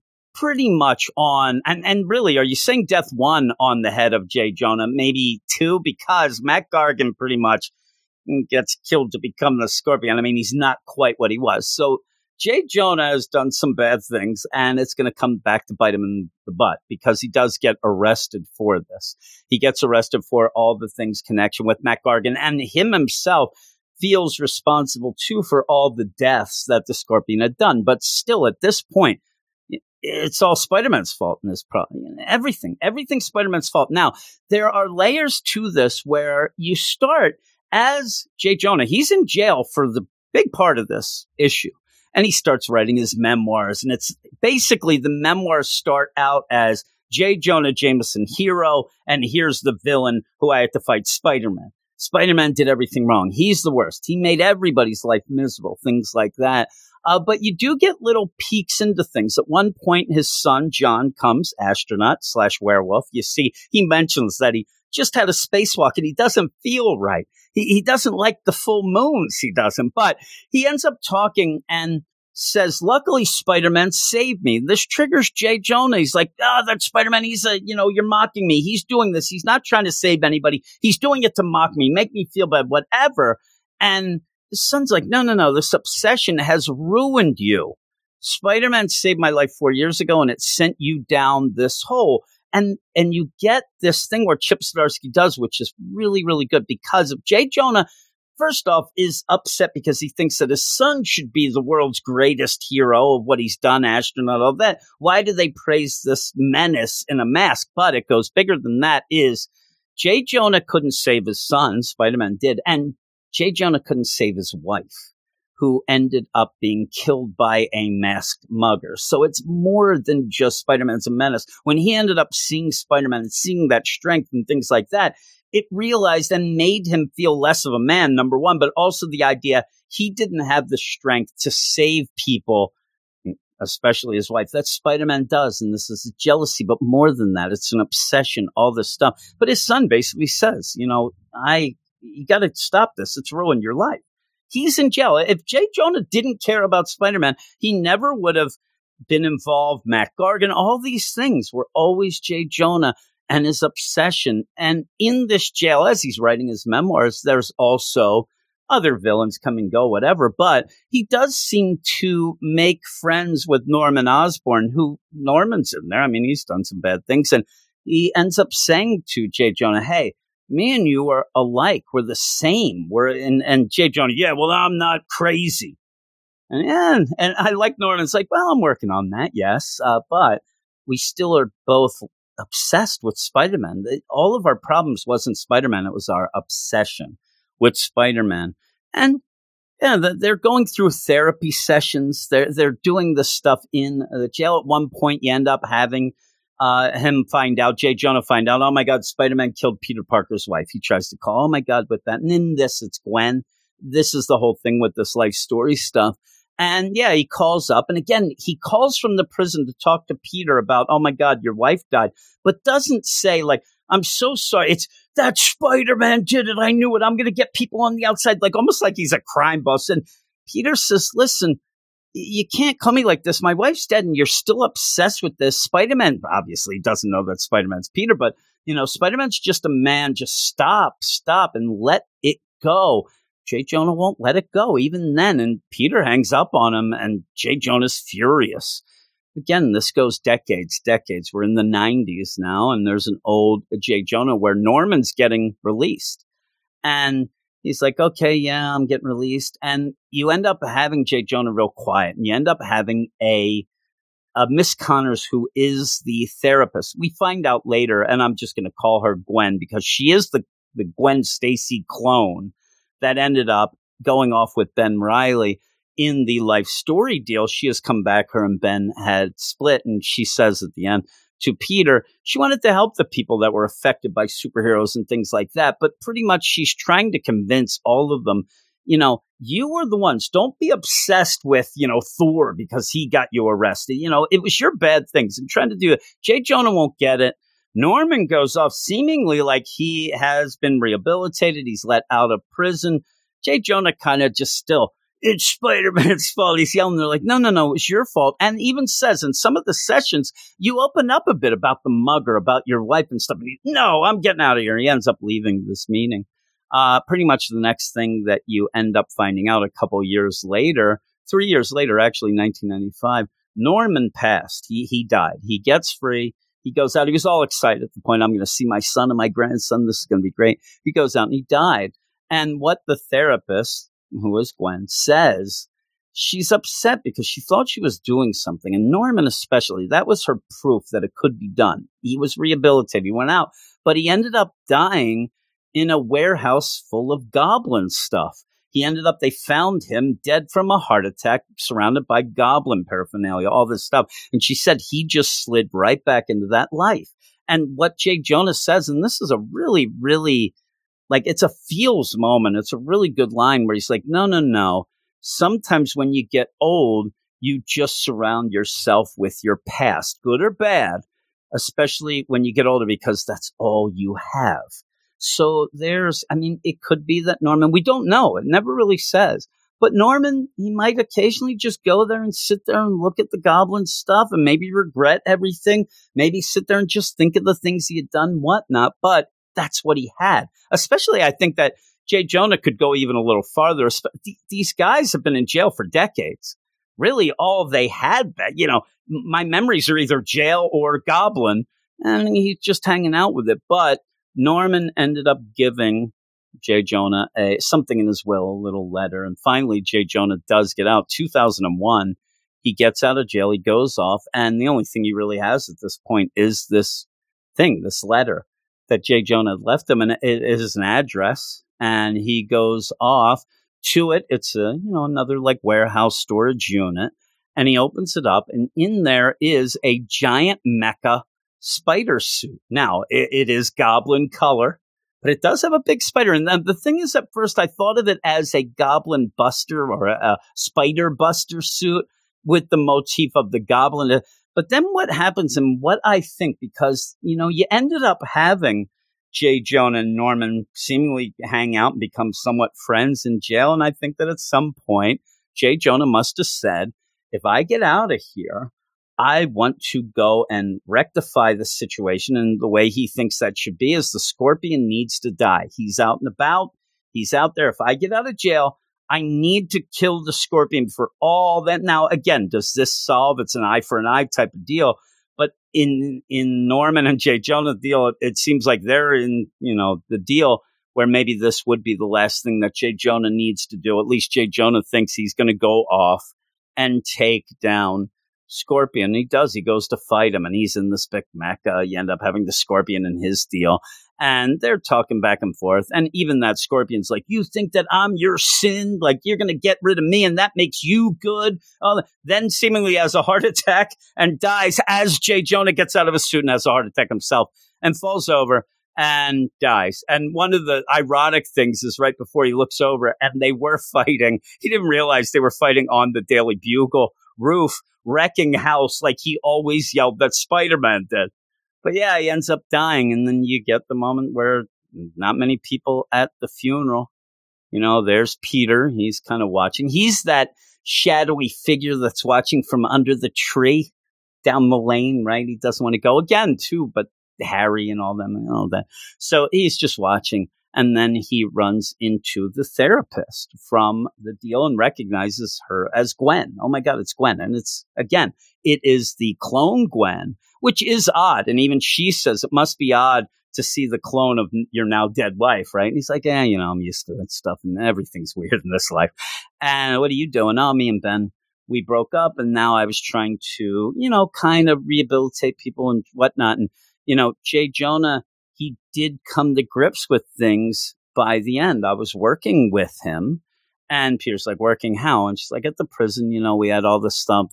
Everybody's against the superheroes, all that. And I think that he came to grips with it by the end because he wrote his memoir. And you did get little narration from the memoir throughout. It seems as if by the end, J. Jonah realized that, his life was not the right life, that it wasn't.